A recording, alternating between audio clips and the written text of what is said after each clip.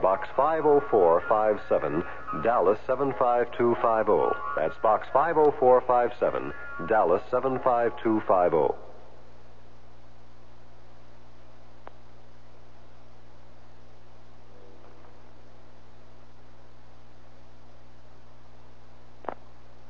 The CBS Radio Mystery Theater presents...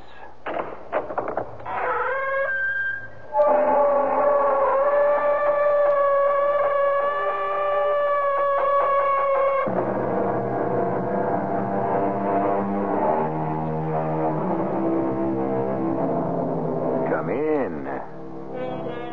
Welcome. I'm E.G. Marshall. I have a strange tale to tell you. A tale of murder, of intricate planning, and finally of shocking last-minute surprise.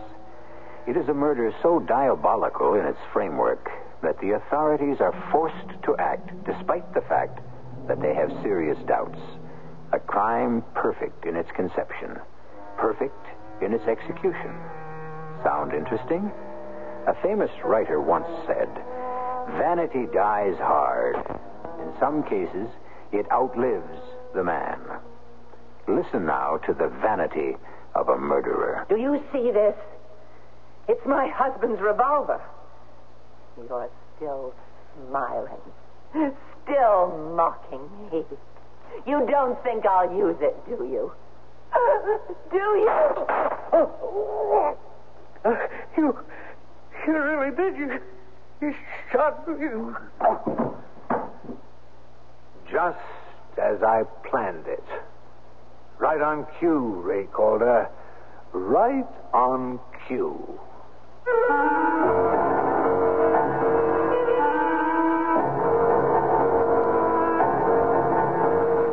Our mystery drama, Vanity Dies Hard, was written especially for the Mystery Theater by Sidney Sloan and stars Marion Seldes and Robert Dryden.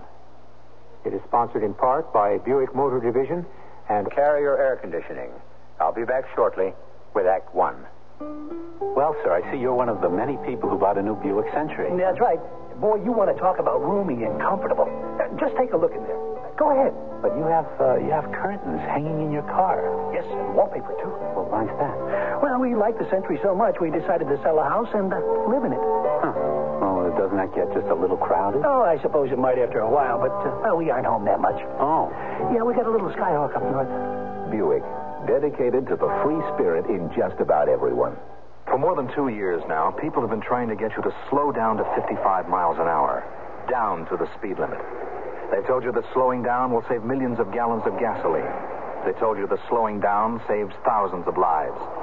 The 55-mile-an-hour speed limit can do a lot of positive things. And because I'm a police officer, it's my job to make sure it gets a chance to work. Not just because it's a good idea, but because it's the law. A public service of this station, the U.S. Department of Transportation, and the Advertising Council. Dreams.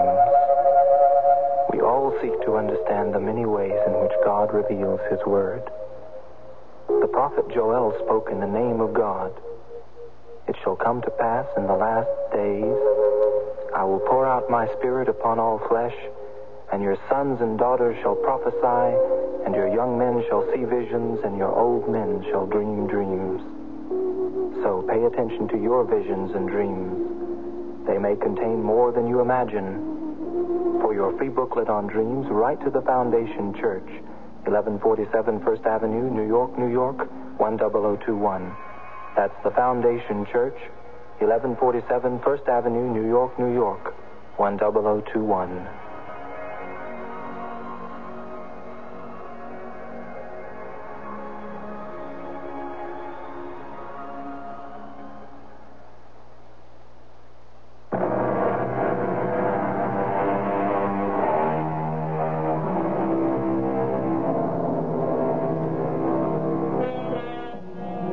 Michael Marchand considers himself a very successful man.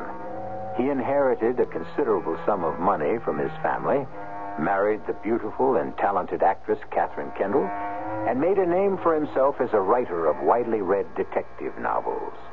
Life has been very good to him. He's comfortable, happy, and satisfied. The fact that he is called in by the police quite frequently to apply his deductive talents to the solving of a particularly complex murder also pleases him and bolsters his ego. Nothing in his life has impeded his progress. Nothing has ever cast a shadow over his happiness. And then it happened. Coming. Kate, what brings you here? I'm sorry, Michael. I know how sacrosanct your studio and your work hours are, but I had to talk to you. You sound very serious. I've been wanting to talk to you for some time, Michael. We've hardly seen each other for almost 3 weeks. You with your rehearsals, me with a deadline for the next novel. Well, we've had a break in rehearsal. I've only got a few minutes. I have to be back. We're opening in Philadelphia in just 6 days. I wish you'd give up that frantic career and settle down. As your wife? Why not? You are my wife, you know. We don't need the money you make. It's my career, Michael. You knew that. Yes, I knew. But I didn't realize it would go on forever. Take up our entire life. It's about our life that I wanted to talk to you. Yes? I don't quite know how to say this. It's difficult. When we were married, you assured me that if I ever wanted to be free... Kate, what are you saying? Darling, I love Michael, there's someone else. I'm leaving you. Kate, please, don't turn away from me. I love you. Doesn't that mean anything to you? You don't love me. You love yourself. You're possessive. You want me because you can't bear to give up anything you think belongs to you. I'm going to a man who loves me and really needs me. Who? Who is it? Oh, you'll find out soon enough, so I may as well tell you. Raymond Calder. You're leaving me for him? That two-bit actor? You'll be the laughing Don't say any more, Michael. Oh, yes, I shall say one thing more, and you'd better listen. If you leave me for him, I'll kill you both. You say I'm possessive? You're right. I'm also vindictive. And I wouldn't hesitate for a moment to destroy you both. Oh, Michael. That's really very good. You begin to sound more and more like those cheap, melodramatic detective stories you write. Leave my work out of this. Please forgive me, dear Michael.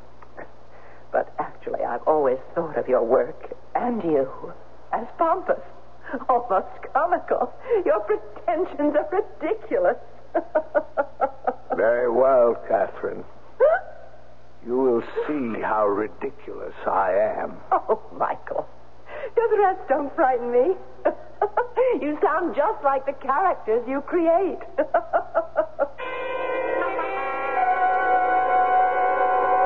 Okay, Kate, you take the scene from the top again?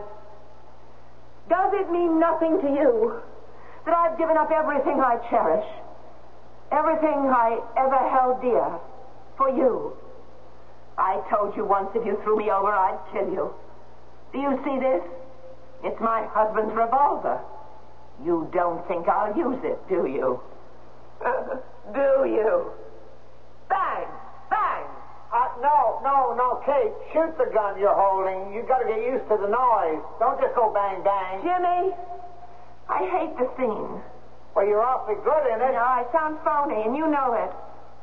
Can't you get Harold to do a rewrite so that my lover answers me?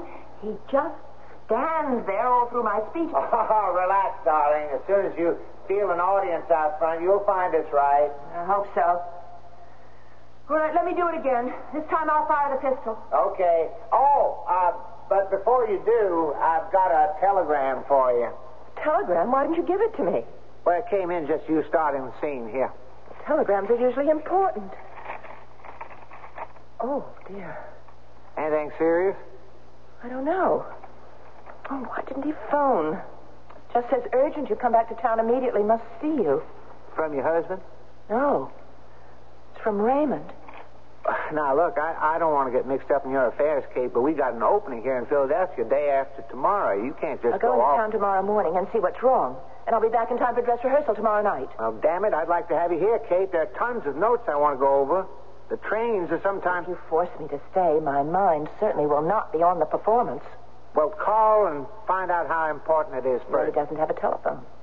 He's been out of work for 8 months. He lives in some rooming house. Why, the devil couldn't you have gotten him a phone? You bought him everything else. Now, don't you start on me, Mr. Burton. I'm leaving right now. If you want me back for dress rehearsal, don't try to stop me.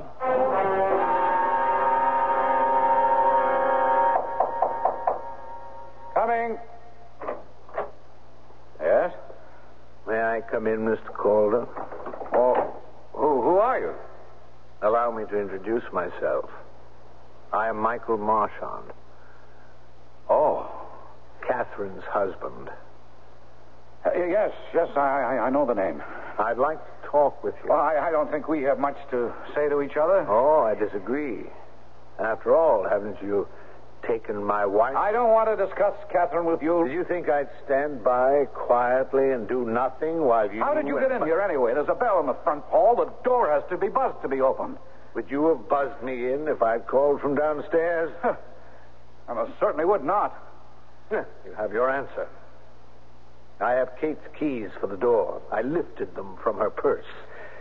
I decided not to give you an excuse to refuse me entrance. Look, if you don't get out, I'll call the landlady or the super and have you put out. I don't think you will, Mr. Calder. You got a gun. What are you going to do? Do? I just want you to sit still and listen to a tape recording of Kate's voice. It's a rehearsal tape. I made it without her knowledge. I think you'll find it an excellent reproduction. I had the equipment specially made for me in Germany. The quality is lifelike. I defy you to tell the reproduction from the original. Why are you doing this? I have reasons. Very good reasons. Which will become apparent very soon. Yeah, I've brought my recorder with me. Oh, one other thing. I sent a telegram from your landlady's phone here yesterday. It will appear on her monthly bill. Why? What purpose did you have? Of course, I used your name on the wire, a very important element in my plot. Look, I've had enough of this. I'm not... It was to Catherine. To the woman you love. To the woman I once loved. Surely you can't object to my asking her to come here today? But she's in Philadelphia with a show. Not now. In fact, if my planning is right, she's not more than 20 minutes away from here. Why are you doing all this? It's part of my scenario, old boy. All the pieces must fall into place exactly on time. Now, listen to Catherine's voice. Is that all you have to say? Does it mean anything to you that I've given up everything I cherish? Do you have to play so loud? Everything Everyone in the I house held will hear it. dear. That is my intention, For you. Raymond. Don't stand there with that tired, bored look on your face. I told you once if you threw me over, I'd kill you. I've stopped the tape. Answer, but don't open the door. Yes? Mr. Calder, what's going on in there? Well, nothing, Mrs. Davis. Nothing. I can hear you all over the house. Well, it's just a tape recording, Mrs. Davis. Tape recording? It sounds like Catherine Kendall, the actress. Well, it's a rehearsal tape recording. Miss Kendall made it to help her memorize the part. Oh. Well, turn it down, please. It's too loud. Okay, Mrs. Davis. Now, we'll just wait a second or two till she's gone down the hall. Now. Do you see this? It's my husband's revolver. You don't think I'll use it, do you? Do you? Mr. Marshall, you shot me. Right on cue, Mr. Calder. Right on cue. Just as I planned it.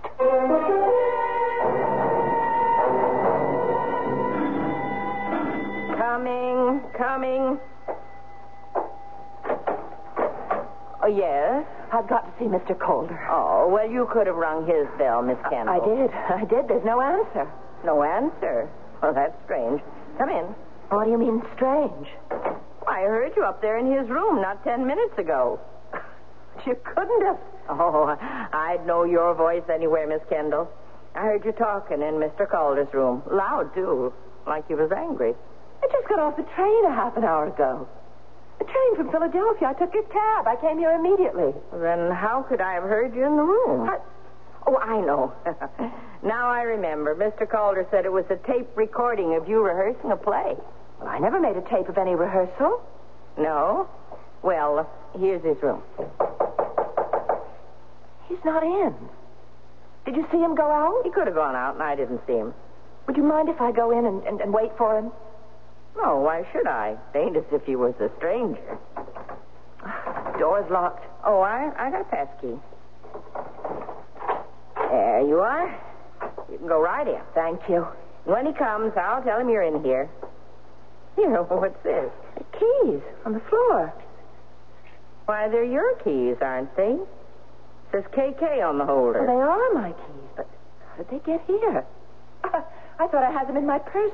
That's why I had to ring for you. I couldn't find them. Well, no matter. Now, you just make yourself comfortable. Ray. Ray. Oh, my darling. Oh, what is it? What's the matter with him?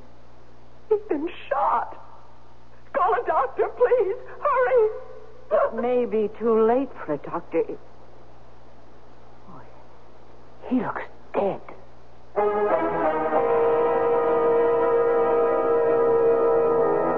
Evil success feeds on itself and stimulates its own appetite. A man like Michael Marchand is not satisfied with having disposed of the man who came between him and his wife. He wants more. His intention is to entangle his wife in a web of suspicion and fabricated evidence to gain his ultimate objective: her humiliation, her disgrace, and finally, her destruction. I'll be back shortly with Act 2. Have you ever seen one of those ingenious, many-bladed pocket knives with folding blades and tools for every conceivable task? Well, now True Value hardware stores offer a portable power system that you can use to accomplish those many different tasks around your home. Hi, Pat Summerall to tell you that True Value hardware stores offer Campbell Housefelt air compressors. With a Campbell Housefelt compressor and attachments, you can paint, caulk, glue, sand, nail, staple, drill, wrench, spray, inflate, dust, and clean. And you can do things you had to do by hand before, like clean window screens, clear leaves from gutters, lubricate a car, spray insecticide, inflate tires and toys, and remove rust, and paint large areas fast. And now, right in time for outdoor chores this spring, you can get a basic Campbell Housefelt air compressor, a 1.5 horsepower model, for just $99. You'll find this portable, versatile power system at your participating True Value hardware store. You can charge it on MasterCharge at most stores. Here's Mother Teresa of Calcutta, whose sisters work with the sick, the dying, and the destitute of the world. In India, we are taking care of nearly 46,000 lepers. We are now in 54 cities in India. We go to the people. All our work is going to the people. Mother Teresa's sisters take care of the crippled and the unwanted. They have feeding centers and more, much of it due to the generosity of the American people. I'm happy to have this opportunity to personally thank the people of the United States because we have been able to feed so many, to take care of so many. For us, Catholic Relief Service, the people of United States have been the divine providence. Catholic Relief Services continues to assist Mother Teresa and her workers. Support CRS along with the U.S. Catholic Conference Office of Migration and Refugees, as well as other distinguished works of the American bishops through the American Catholic Overseas Aid Appeal.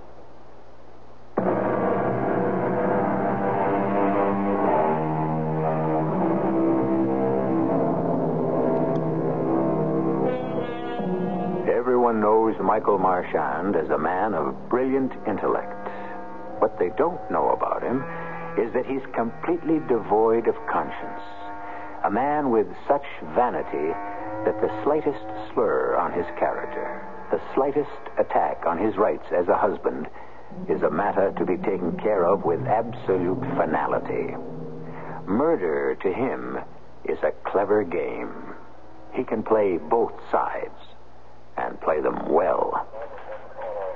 Oh, okay, Mrs. Davis. Now, you mind if we go over your statement just for clarification? Well, no, Sergeant, but I do have to get back to my house. There's no one there but the super. Well, I won't keep you here very much longer. Just a few more questions. All right, Sergeant. Now, how long has Mr. Calder been living at your rooming house? Oh, 5 or 6 months. I got the exact date written down in my account book. Did you know the actress Catherine Kendall? Oh, yes, sure. I've seen her on the stage and in the movies. But you asked me that before. Well, did you know that she was seeing Mr. Calder in your house? Oh, I knew, but I never interfere in the private lives of my tenants. Mm-hmm. She'd been there several times? Oh, yes. You always had to open the front door for her when she came in? No, she had a key. I only opened the door for her once. Yesterday afternoon? No, morning. It was about 11:45 when she rang the bell. Well, you said just a few minutes ago, I have it here in your statement, that you heard her speaking to Mr. Calder in his room in a loud and angry voice. Oh, but she didn't mean it. Oh, how could you know? Well, it was a tape, a rehearsal tape. You see, sometimes actors and actresses, they make a tape of their voices when they're doing a play to learn the lines. I see. How do you know it was a tape recording? Well, you see, I heard this loud, angry voice coming from poor Mr. Calder's room. You recognize Miss Kendall's voice? Oh, yes. I called through the door. You didn't enter? Well, Mr. Calder said it was nothing to worry about. The angry voice, he meant. That it was just a rehearsal tape. And that Miss Kendall wasn't there? Oh, no, he didn't say that she wasn't there. And then you think she was there when the tape was being played? At the time, I did. Something happened to change your mind? Well, it struck me kind of strange that she rang the outside bell 10 minutes later, like she'd never been there. I see.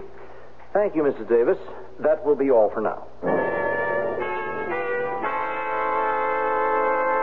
All right, Mrs. Kendall, now let's put all the sweet talk to bed. I'm going to be your attorney. I've got to get down to the problem we face in your case. But I can't see there are any problems, Mr. Drexel. I didn't kill Raymond. I loved him. Well, that is hardly a defense. But he was dead when I got there. I found him in his room. The door was locked. Mrs. Davis had to let me in with a pass Yes, key. yes, I know. The door has a latch that can be set and locked even if one doesn't have a key. Meaning? Meaning that one could drop the keys on the floor inside the room and set the latch to lock automatically and then leave. Are you insinuating that I did that, Mr. No, I am not insinuating anything. I'm just giving you the benefit of my experience about the way the police think. And as my attorney, how do you think? Innocent. Innocent, of course. You don't say that with too much conviction. You are my client, Miss Kendall. I don't have to put on an act for you. But try to see this from somebody else's point of view. Now, you're a woman, an actress. You're beautiful. Now, this actress has a boyfriend. The boyfriend gets tired of her. That wasn't the case. That isn't true. Okay, all right, so it's not true. But that's the way the police and the public are going to interpret it. I suppose so. Now about your husband. Did he know about this relationship between you and Raymond? No. Well, yes, I told him, but... When? A day or so before Ray died. How did he take it? The way I expected he would. He blew up. He made all sorts of threatening noises. Oh, he threatened, huh? Oh, it wasn't anything to take seriously. He's a writer, and he... Yes, mystery writer, novels. I know of him. He's also done a considerable special investigative work for the police. Well, that's just publicity for his books. It's also an ego trip. What do you mean? He's got quite a record of wins. Now, I met him on the Matheson case. I defended Matheson. Your husband, working for the DA, nailed my client with the most brilliant display of detective work I've seen in 25 years. Yes, I remember that case. Too bad we can't get him to work for us. Are you mad? Well, it certainly would be a big help. Oh, that's bad news, Kate. What do I say to the backers of the play? Well, you'll have to tell them the truth. The police don't want me to have an out-of-town opening until the grand jury meets and decides whether or not they... Well, it's ridiculous. It's utterly ridiculous to think you'd do a thing like that. Oh, Jimmy, I can't bear it. Now, Kate, you've got to be strong. I haven't the slightest doubt the real killer will be found, and you've got to conserve your strength to fight back hard. Yes. I don't mind telling you whom I suspect in all this. You mean Michael? Is it possible? You know the kind of man he is. And you did tell him about Raymond. He got very melodramatic. He threatened to kill us both. Michael? Your husband's a talker, a poser, but definitely not a man of violence. He's always writing about it, investigating it, but he'd never do it. I think he's capable of it. I think he'd commit a violent crime. No. He spends too much time getting rid of his aggressions in his writing. Oh, excuse me. Burton here. Oh, yes, Phil. It's Palmer, our publicity man. He wants to know whether or not you're going to stay with the show. Just a minute, Phil. Kate's right here with me. Well, what shall I tell him? Well, tell him I'll call him as soon as I know myself. Well, that's not much of an answer. Oh, I don't know. I don't know. Phil, she can't possibly know until she hears what the grand jury is going to do. Yeah, it's going to the grand jury tomorrow. We should get a quick decision. What? Oh, Phil, don't be funny. I'll call you back later. You won't believe this, Kate. You know what he said? He said this whole murder business is a PR man's dream. Do you realize the plot of the play is almost parallel to the actual murder?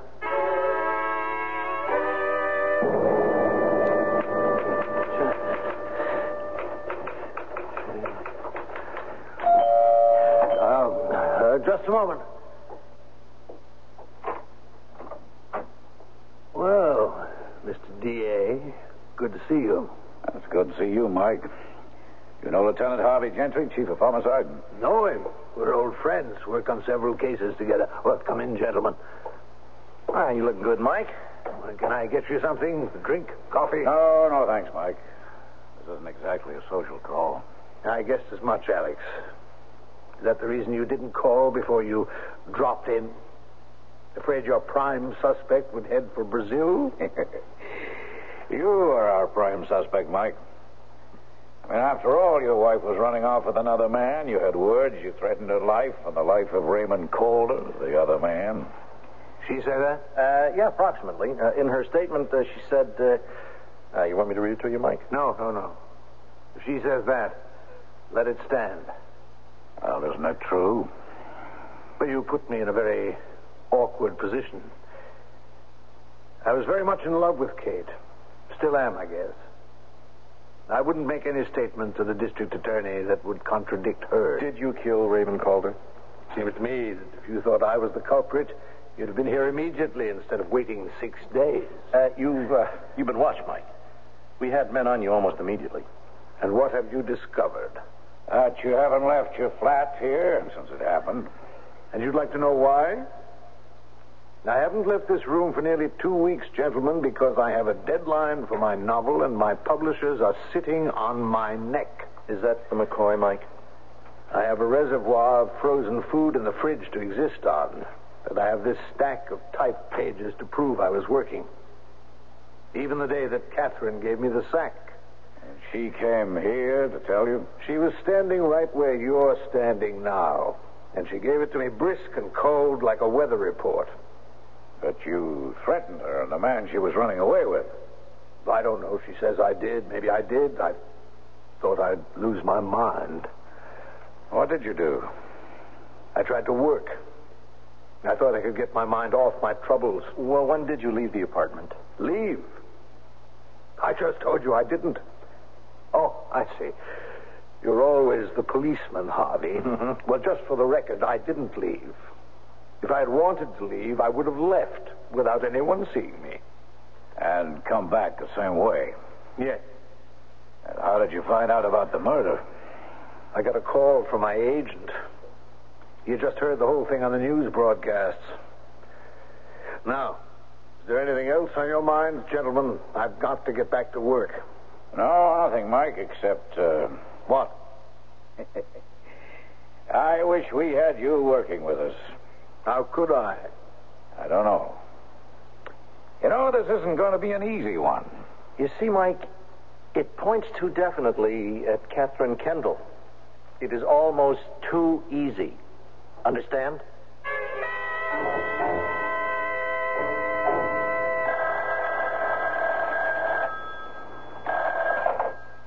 Hello? Catherine, Yes? don't you recognize my voice? It's Michael. I didn't expect to hear it. Goodbye. Now, wait, don't hang up. Listen to me. I can help you. You help me. You have a sense of humor, Michael. I'll say that for you. Kate, you're forgetting. I am the injured party. You ran out on me. I don't know how you did it, but I'm sure you planned all this, plotted it, like one of your cheap novels. All right. If you take that attitude, there's nothing to be done. Nice talking to you, dear. Wait. Okay, go ahead. What diabolical plot have you hatched now? No plot. The DA, you know Alex. Yes? He wants me to work with the police on this case. What? I'd call you the prime suspect. I'm completely cleared. That's why he made me the offer. Oh, I just can't believe it. Don't you see how helpful I can be to you if I'm working with them? Look, Michael, you know I'm innocent. You know that out of sheer ego you planned this whole evil charade, and now you're asking me to be grateful to you for future favors? Well, I don't need you. I don't want you. Please stay away from me. Very well. You've given me your answer. I shall feel no compunctions in accepting the assignment from the DA. It just occurs to me, Michael, that the DA hiring you to solve a crime is like hiring the rat to guard the cheese.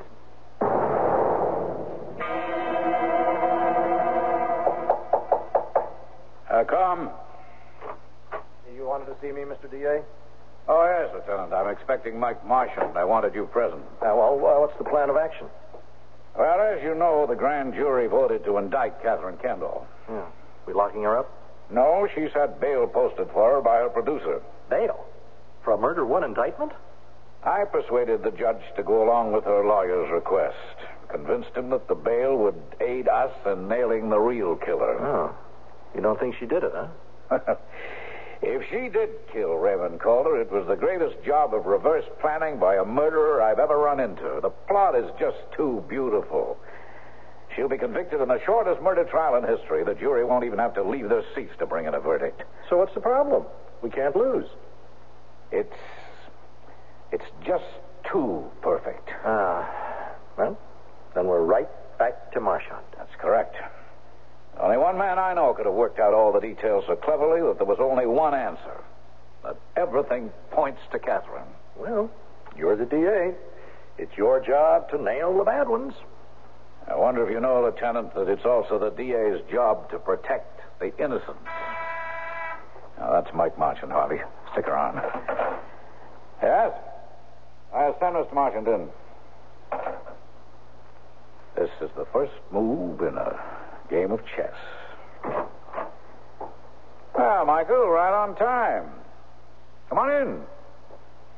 By the way, you a chess player?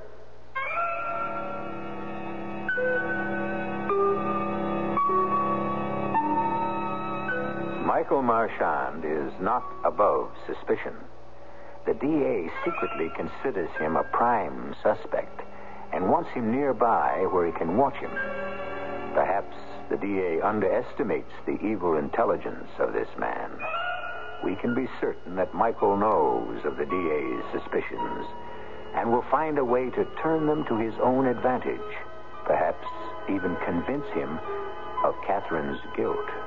The pieces to the puzzle are being skillfully slipped into place. I'll be back shortly with Act 3. Here we are talking with one of the thousands and thousands of people who bought a Buick this year. This is a Skylark, right? That's right. Pretty, huh? Indeed it is. You want to sit in it? I'll let you for $1.25. Do you charge to let people sit in your Skylark? Oh, this is a very nice car. Look, I figure when word gets out, people will be lined up for blocks. Hey, you want to honk the horn? Give me a dime. Listen, sir, Buick dealers let people do this for free. They do? Yeah. Well, I think they're missing a good bet. Buick, dedicated to the free spirit in just about everyone. The old gray area ain't what it used to be, ain't what what it used to be. Ain't what it used to be. The old gray area ain't what it used to be many long years ago. Keep your car in tune, your furnace working properly, and never burn trash. This reminder from your lung association is a matter of life and breath. From Maine to Mauna Loa, all across this great big land, there's a neighbor who is ready to lend a helping hand. When a hurricane is brewing, when an old man needs a friend, where there's suffering, where there's trouble, there's a friend you can depend on. From Maine to Mauna Loa, all across this great big land, there's a neighbor who is ready to lend a helping hand. When a hurricane is brewing, when an old man needs a friend, where there's suffering, where there's trouble, there's a friend you can depend on. Red Cross is the good neighbor is you.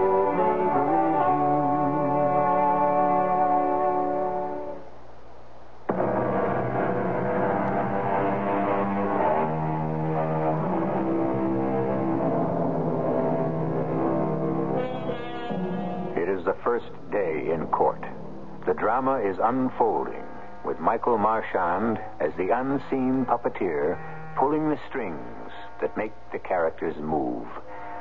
The district attorney, still not convinced of Catherine's guilt, must nevertheless proceed with the prosecution. Catherine's lawyer, not really convinced of his client's innocence, must nevertheless proceed with her defense. There is a feeling of ambivalence in the courtroom as the prosecution and defense present their opening statements. Ladies and gentlemen of the jury, it will not be necessary for the prosecution to indulge in appeals to your emotions.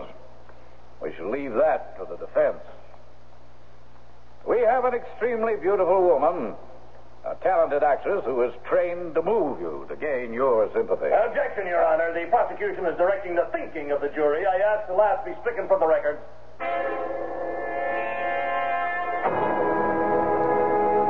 As the attorney for the defendant, it is my job to prove to you the charges against Kate Kendall are false. Now, despite all the circumstantial evidence that has been dredged up to convict her, this great lady is innocent of the charges. Now, we will show you that Catherine Kendall is an honest woman. We shall show you that when she realized she could no longer live with the man she married, she went to him and told him so. She didn't hide her love for Raymond Calder in the back streets of her life. She honestly faced up to the decision.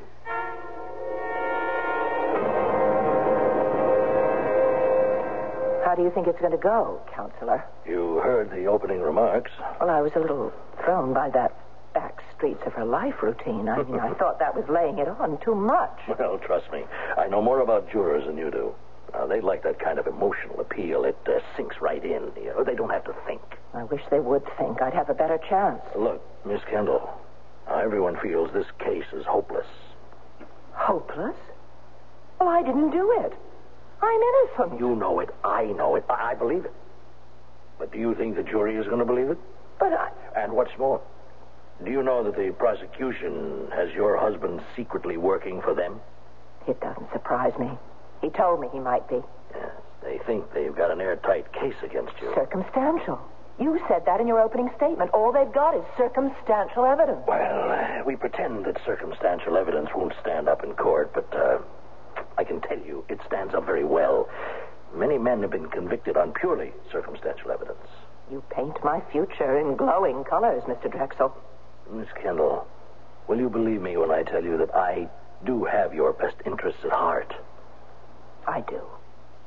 And I would like to give you some advice. The way things look, you'd have a better chance of copping a plea. What? Well, that's legal slang for changing your plea. To guilty? That's right. But I'm not guilty. You have had a better chance with the judge than you have with the jury. You plead guilty. The jury is dismissed. No. And the judge, yes, the No. Judge Murdoch, he's not a bad guy. No. He'll sentence you. No. He'll give you several years. You'll be eligible for parole in 3 years. Mr. Drexel, I don't want to play small legal games. I'm innocent. If I'm going to be pronounced guilty of a crime I didn't commit, could never commit, well, so be it. But I don't want any more tricks.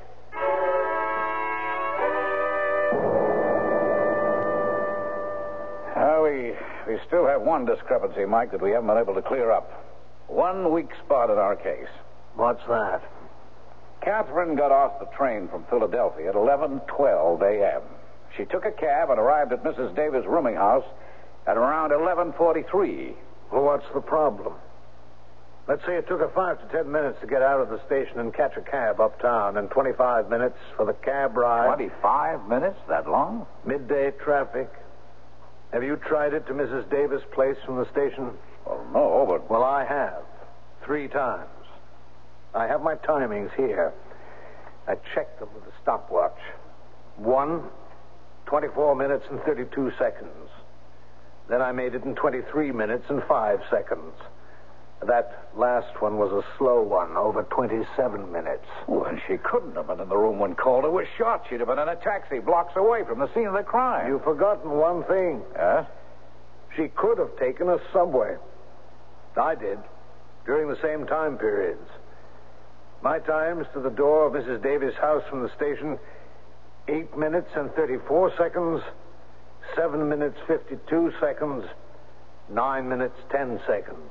Subway, yeah. So she could have done it after all. Now, here's my suggestion. Your questions should be concerned with her arrival at the rooming house.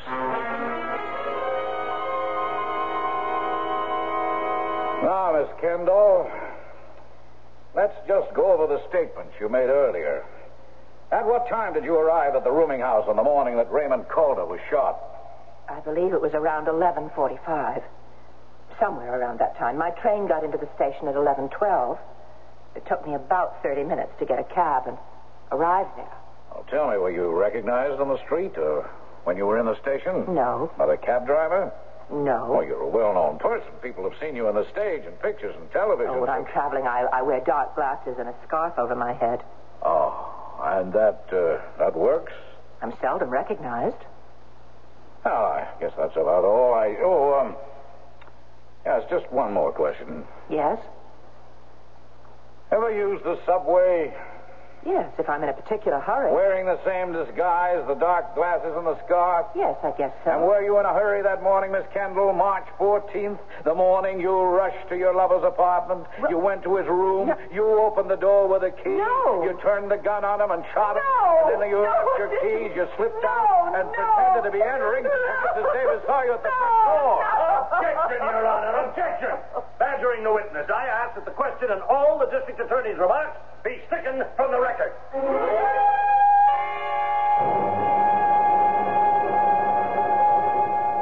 Now then, Mrs. Davis, after you heard Miss Kendall angrily screaming at Mr. Calder, what did you do? Objection.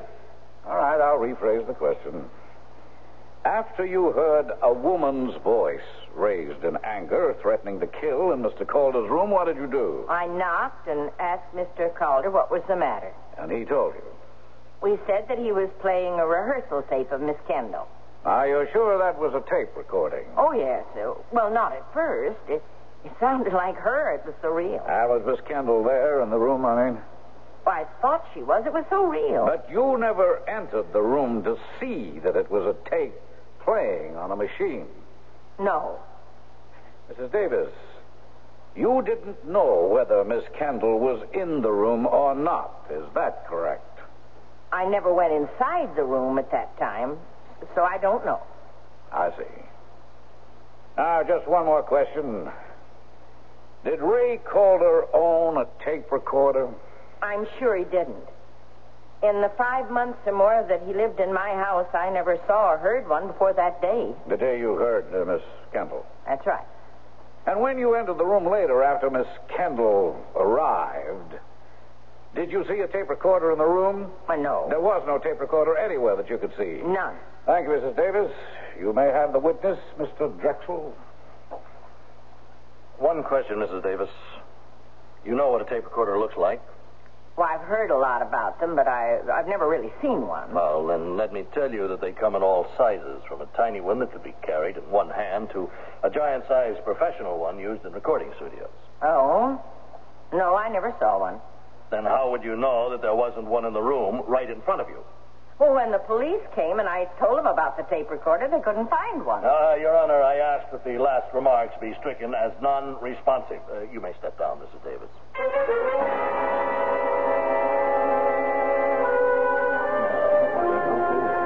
Well, the jury's been out longer than I thought they'd be.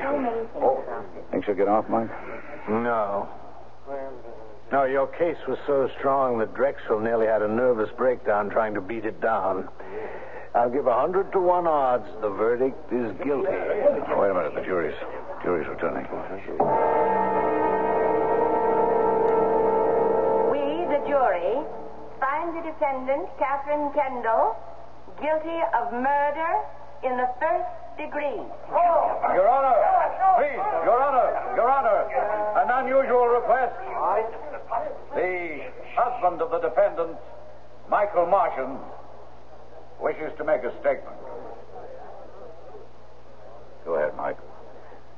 The judge nodded yes. Your Honor, Miss Kendall is not guilty.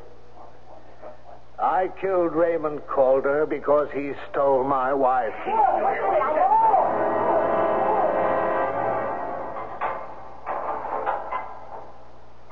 You can come back for me in about 10 minutes, guard. Nice of you to visit, Alex. I didn't know this was Visitor's Day. It isn't. I'm here because I'm a very curious guy. Curious? You never told me why. You gave me all the details about the recording, the tape machine. You explained how you took the keys from Catherine's purse and planted them, the telegram from his phone, the timing of the arrival, everything. Everything except one thing. Now, I suppose you're going to say you suspected me all along. Hmm? Oh, I did. You can ask Lieutenant Gentry. I was looking for some little break in your armor, some little mistake. There was none. I don't make mistakes. All right, then. Why did you make that dramatic last-minute confession? It wasn't to save Catherine, Alex. I'd written her off when I found out about Ray Calder. Okay, so you commit the perfect crime and then for no reason you spill it out at the last minute? Why? No reason, Alex. Think it over. Perfect crimes aren't much fun. If I'm the only one to know, whom am I going to show off for?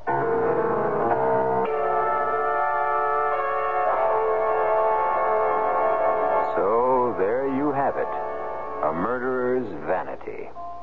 For that one little moment of glory in the courtroom, that one little moment of stunning revelation, Michael Marchand will spend the rest of his life behind bars. Does he ever wonder whether that shocking moment was worth the price? Not at all. To him, it was a crowning moment of his life. I'll be back in a moment. You want your house to be a home all year round. You can do it economically. No matter what the weather's like outside, you can change it so easily. So make summer a cooling thing. Turn winter into spring. It's the right time for Carrier. Carrier's right for the times. To be right for the times, the air conditioning you choose for your home has got to run efficiently. And that's the beauty of Carrier's Round One. Compared to most other central units, the Round One is a good deal quieter and a lot more economical to operate. Your local Carrier dealer has a special pre-season offer on the Round One. Call him on it. So make summer a cooling thing. Turn winter into spring. It's the right time for Carrier. Carrier's right for the time.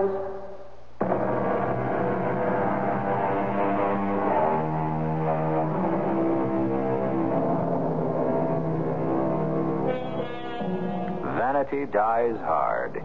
In some cases, it outlives the man. In the annals of crime, the Calder case will be long remembered. Men engaged in the pursuit of criminals will speak of it as the perfect crime.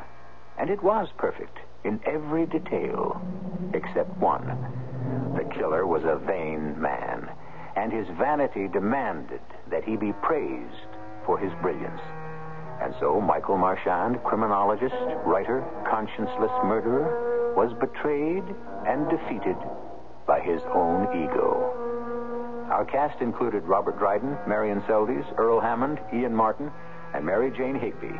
The entire production was under the direction of Hyman Brown. And now, a preview of our next tale. He has been married for 20 years to Maria Elevna, the famous actress who holds the medal. What? Say that again. He's been married for 20 years to Maria Elevna, who... Oh. Marvin. Oh. Shall I call a doctor? A doctor? That's how you looked that morning, pale and frightened.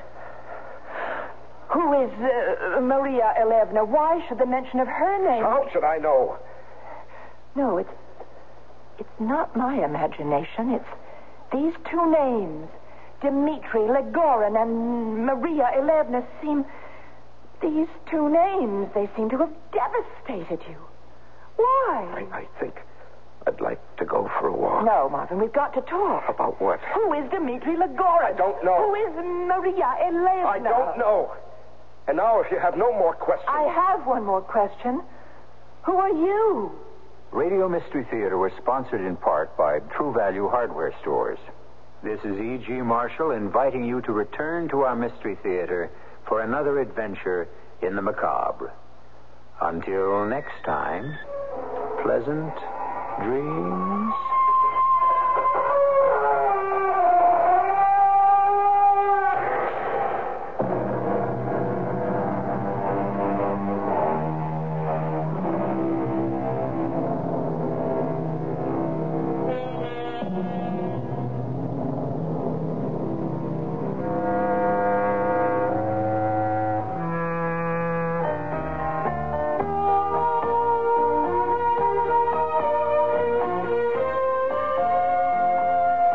From a large family, all boys except me.